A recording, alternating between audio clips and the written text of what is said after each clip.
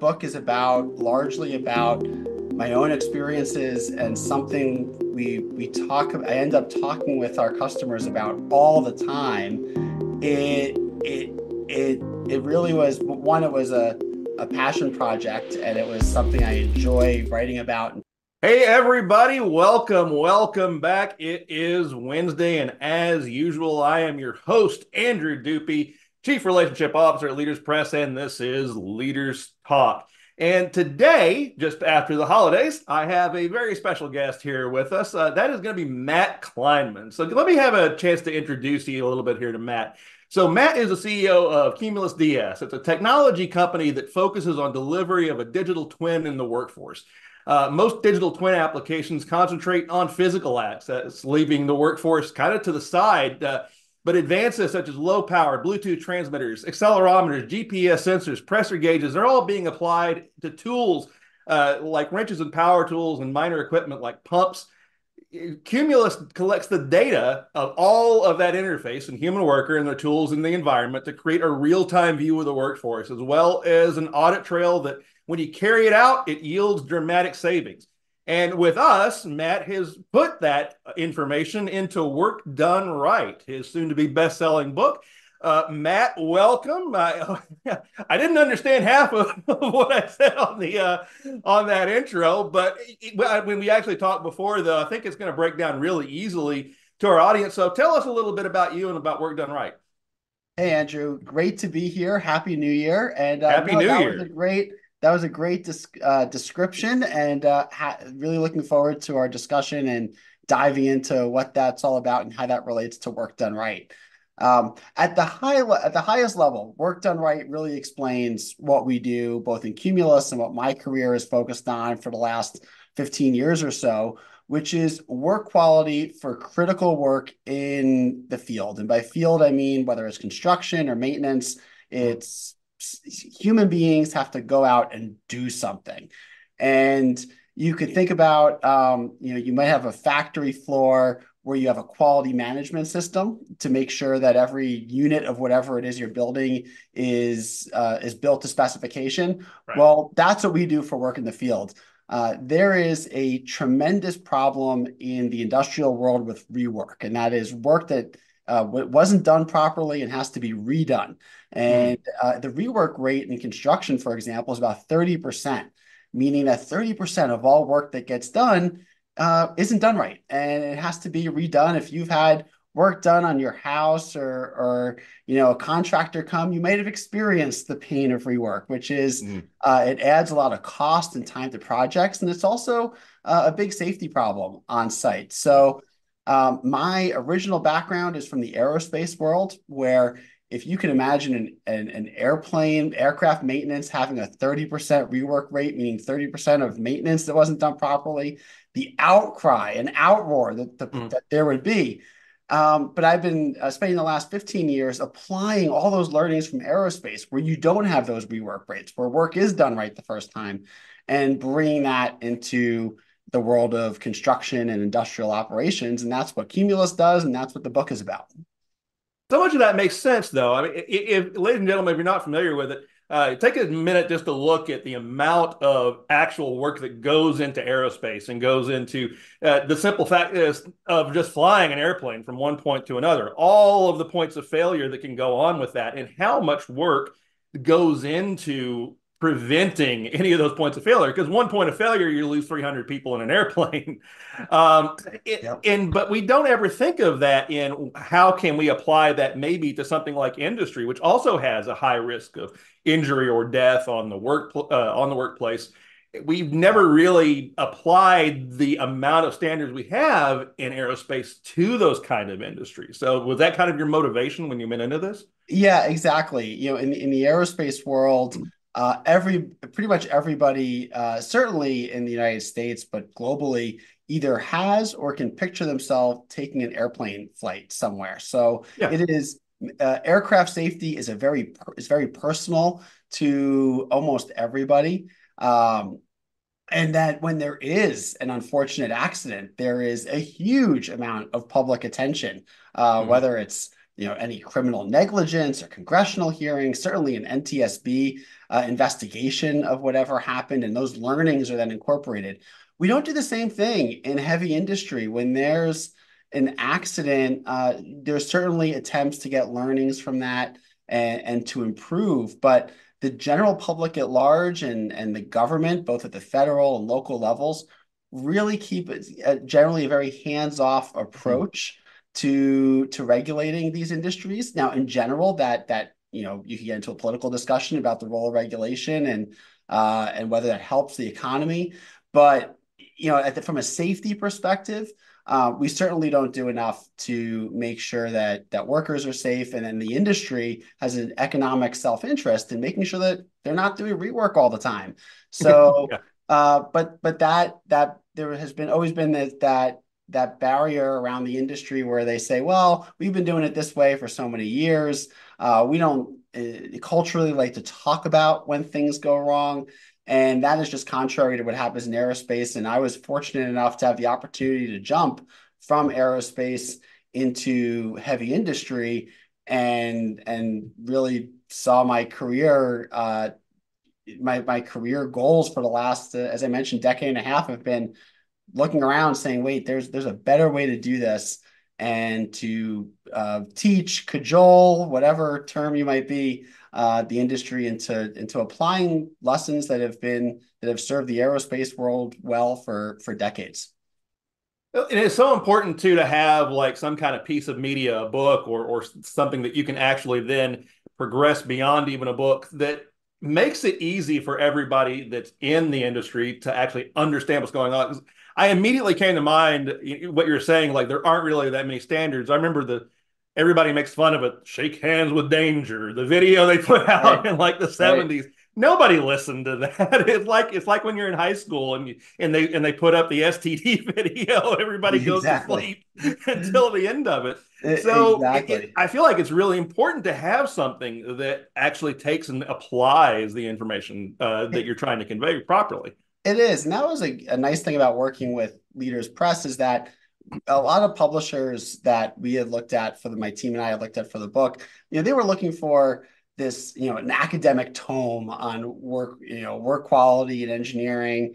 And that's not our target audience. Our target audience are not academics, are not people who Mhm. are looking to sit and read a 300-page contemplation of safety and quality practices. While we certainly could have written that, it was nice, we wrote this very concise, plain language book that just says, here's a bunch of anecdotes and a framework to use if you are a safety manager, a quality manager at an industrial facility or on a construction site that you can read probably in one sitting and then just have as a reference or to give out to other members of your team to say, we could be doing this better, and here's some models, mental models, thought processes that we could use that have been used in other industries, and we can bring over here to make our company better.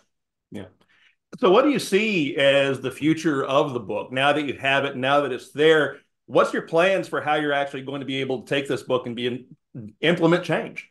So the book is, going on, frankly, having discussions like this, trying to get in front of Mhm. as many potential leaders in the industry who are interested in picking it up and reading something quick, but then thinking about how do we then apply that to our own operations and to be a resource. And some of that may benefit Cumulus, some of it may just be a resource in the industry to help people on their journey. Everybody's starting from a different place, Yeah. and it's something that I am incredibly passionate about. If the book itself helps, that's awesome.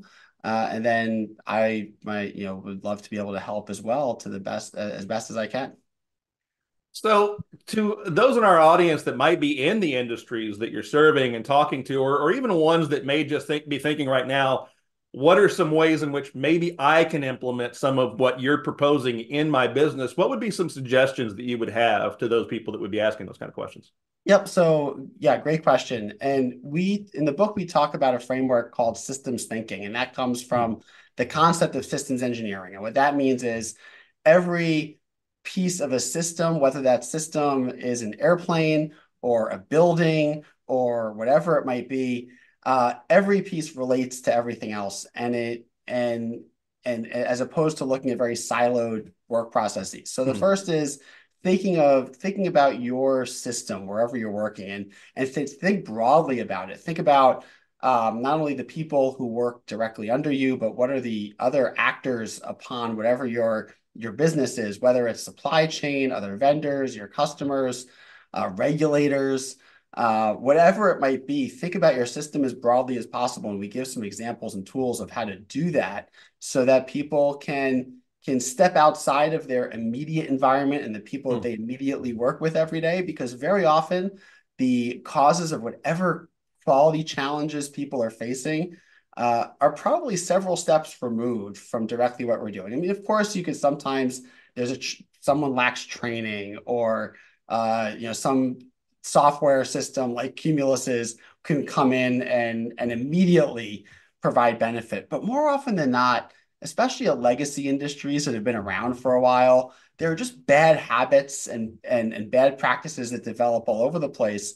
So one example would be we often see someone comes in wanting new technology to manage a workforce, but we end up seeing that their procurement system is not tailored to what they're actually doing, and their contracts are completely inappropriate. And there's a lot they could do with contracting and providing the right incentives and aligning incentives.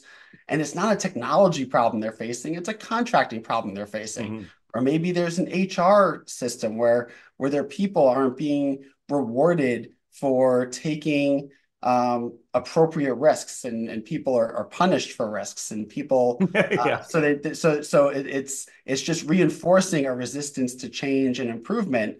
And you could look at a lot of those systems and see how you can get better, and how everything interrelates to each other.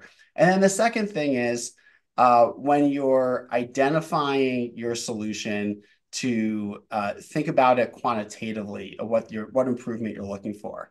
And that's something that a lot of people don't do. There's a gut feel of, well, we're going to try something out and it'll work or it won't, but you don't really do good metrics in how you're improving. And so thinking about the business outcomes you want to achieve, turning those into quantifiable metrics so you can Mhm. evaluate whatever change, whether it's technology change, system change, process change.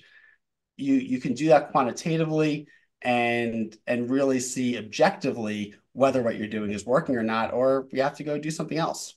Yeah. You say you really have to take a very holistic approach then to look at everything and see where your points of Exactly. failure and points of successes are.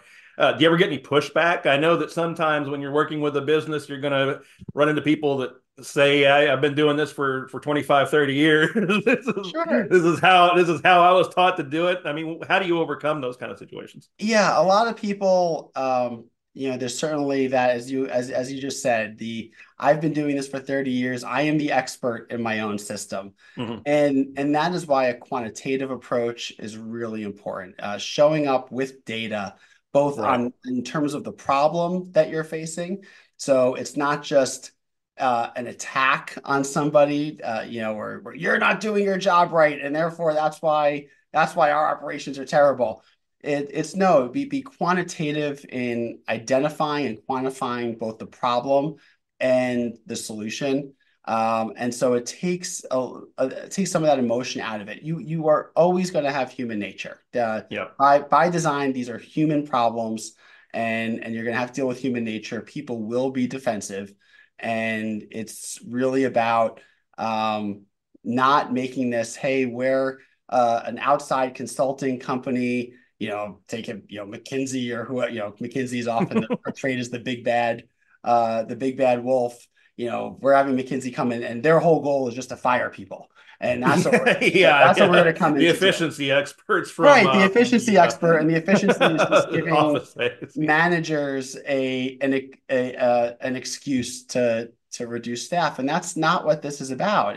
Right. And that's why we're not focusing on business efficiency or cutting costs. This is about improving work quality at a facility. That means everybody should want to create the highest quality product you can, whether that product is a widget in a manufacturing plant, or it's construction and maintenance at a facility, which is what we focus on, most people want to do a good job. People aren't looking to do things to mess up. But people are defensive, and you just have to go in it with openness, compassion, and and numbers and data. And it's not about you're fired or you're rewarded. It's we can be doing better. Let's all get together and do it. And usually we're able to be successful in creating that team all for one environment once we can get over the defensiveness and people don't think we're just coming in to audit them or to result in job cuts. It's no, we can be doing this better. Here's some other examples of similar companies that have done things that we could try. And here's how we're going to know if we're successful or not. And it's going to be transparent. And transparency is key and to Yeah. everybody involved. That I think that's why know having a what you're book doing. is also, something that really helps because that's something that you immediately can get to know you and get to trust you before you actually even get in the door, and you can put your data right there. It was going through my mind as I hear this. I think about like the pushback against football analytics that happened that stopped Yeah, because everybody realized exactly. those analytics work. I mean, The it's the statistics money are ball correct in from how they baseball, do the it. money ball example, Yeah. right? With the Oakland Yeah, A's. exactly, Exactly. exactly. Once people started to realize I can, if I implement these steps properly, I will get positive results. Yeah, that Exactly. and exactly Moneyball, the book, the movie, things like that bolstered that kind of And case. and that they're going to look at their own business in a way that is completely different than they've ever looked at it Yeah. before, and probably with some surprises on the upside and the downside. And those surprises on the downside usually result in opportunities to improve. And you could define improvement in a bunch of different ways, but opportunities to improve their own businesses that they would never have crossed their mind through traditional, however they've been managing their business in the past. Right, right. So I want to take a little bit of a pivot here because Sure. obviously our audience, they're interested in books. Many of them are thinking about writing a book. Yeah. When did you decide to make the leap from I have this idea, I wanted to write it down to actually say I'm going to get this in 200 pages or less and get it out on a shelf somewhere? Yeah, well, what I started doing is writing, I think like a lot of authors, writing blog posts and Mm-hmm. writing different ideas. And I was working with the marketing person at our company. I'll give her credit. Her name is Gabby Small, and she is phenomenal. And we were working together on writing all kinds of blog posts, and a lot of it was directly marketing Cumulus's products and services, as you would expect. I'm the CEO of the company. But then a lot of the blogs we ended up writing were more general about advice from my own experience and my team's own experience working with all kinds of customers. And it just sort of, it was really, I guess, I was about to say last year, but it's 2024. So in Yeah. 2022, um, towards middle and end of 2022, we kind of realized, no, we have a lot of content here that deserves more than a blog. We don't want to write a 300-page thesis, but it's more than a blog, and there's a lot that go together. And so late 2022 is when we started thinking, let's start putting all these ideas together in the form of a book, and and make it a coherent story, for lack of a better term. It's nonfiction, but a story from beginning to end that really is designed with the reader in mind who's looking to implement something new in their own business. And the book kind of just developed a life of its own from there, and kind of just putting these together and expanding on what we'd already written about. And then getting in touch with Leaders Press, I forgot, it was spring of 2023 or so, to work to actually turn it into a publication. Yeah. And how did you find the process? I mean, a lot of people are intimidated by the idea of writing a book. That's why many of them haven't done it just because of all the work that goes into it. So, how did you, obviously, with the work helping Leaders Press helped you out, but how are Yeah. some other ways in which you yourself were able to overcome the obstacles that people find? Yeah, it was certainly a lot of work. I would not, say it wasn't, but because the book is about largely about my own experiences and something we talk. I end up talking with our customers about all the time. It really was one. It was a passion project, and it was something I enjoy writing about and talking about. So it was fun to kind of put these into organized thoughts for the first time, and and then it really I've always enjoyed writing. So the actual act of writing, I know a lot of people are intimidated by the act of writing, but I've always enjoyed it and have done it in a lot of writing of different types in the past. So that part itself wasn't intimidating. It was just recognizing, yep, this is going to be a lot of work. This is going to take time. You can't rush it, and having a great team to help you. Yeah. And obviously, the incentive for you is that there's potentially a large amount of return on investment that you're going to be able to get from having this book out there. That avenues of generation of ROI that wouldn't have been there without it ever being a book in the first place. That's right, because I could not have reached the number of people that you could reach with a book in the same level of depth as you do otherwise. So hopefully, the book is widely read, and at least in our target, our target audience reads it and recommends it to their colleagues and their friends, and and then it generates interest in what Cumulus does and the expertise that my team and I have to help companies get better. And that's our passion. Our passion is we look at that 30% rework rate and we say that's unacceptable to us, Mm-hmm. and it should be unacceptable to society, and it should be unacceptable to every business manager, administrator, executive out there. And we can work together, and we have a proven method for how to get that down to as close to zero as you possibly can. And that's our passion, and that's what we want to do. Awesome. Well, I can tell you, just talking to our staff internally, they all love the book. Great. It's on my reading list. I'm going to definitely check it out. But yeah, it's getting a lot of good buzz with us. So Matt, one of the things I like to do as we kind of start to wind down our conversation, I always give you the floor for a few minutes to maybe cover something that we haven't talked about, something I didn't ask a question about, a golden nugget, something that you feel like our audience can take and immediately run with it just after hearing this conversation. So what do you have for them? Yeah, sure. I'm actually really excited about what's happening with artificial intelligence Yep. and the accessibility of artificial intelligence in the market. Last year was the year of ChatGPT and other similar software, but I am a firm believer that we are at the beginning of a new age of computing and of interfacing with technology. And I'm someone who's normally skeptical of a lot of hype cycles, but I've seen the real benefits. And I would encourage people when they're thinking about improving their businesses, whether it's work quality or something else, to be open to this sort of change. There's things that people can do with artificial intelligence that we're doing internally at my own company to just make people more productive and efficient at their jobs. I don't think people should fear job loss. Sure, certainly with any technological advancement that's going to happen in isolated cases, but I think it's a net positive for society, and I think certainly it will help us use and interact with data and information that we have at our disposal in a way that we've never been able to do before. And I am super excited about that. And I hope the audience is too. And you combine thinking about your business systematically with the new power of tools that we're just starting to see with AI.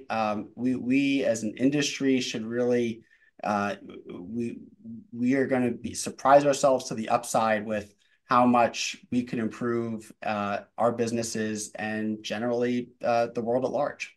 Yeah, I am in complete agreement with you. I think that within 10 years, we're going to be looking at this time as almost like the end of a dark age because of just the amount of streamlining and the amount of uh, it's not going to be replacing people. It's going to be able to help them work more efficiently and work better, in my opinion. Yeah. There's Yeah. a great statistic I heard not too long ago that in construction, more than 90% of data that's created during the construction of a building is not used by anybody. And that's Yeah. because all of that data is inaccessible to the current systems that we have. It's not structured properly. It's not in a format that makes sense. And what artificial intelligence, and then so humans have to look at it, and there's only so much humans can process because we only have so much processing power in our brains. But what artificial intelligence can do is just like humans can take unstructured data and see patterns and make sense out of it, artificial intelligence can help us do that at scale. And imagine if we go from only using about 10% of the data we generate in construction to 50, 60, 70% of it, just how much better we can be. And that's just one little example of how this is going to help us really be better as a society and as an industry. Yeah, I completely agree. Well, Matt, how can our audience find out more about you? Best way, I'm active on LinkedIn is the social network, media network that I'm most active on. So just look me up, Matthew Kleiman. Should be pretty easy to find me at Cumulus. You could also reach out directly through Cumulus and email me directly at matt@cumulusds.com, and Matt with two T's, cumulusds.com. But LinkedIn is probably the best way. I do check it and I do respond. So I really look forward to hearing from everybody. Awesome. Well, ladies and gentlemen, those links are below, and the book is Work Done Right, which you can also find a link to embedded in this podcast. Matt, it was fun. I'm glad that we didn't get off topic because I was afraid we were both airplane heads, ladies and Yes, gentlemen. yes. So And we I was afraid I was avoided going to go a little too far on the aerospace. So we I avoided was on my boring. best behavior Yeah, there. me too. We avoided geeking out too much over airplanes.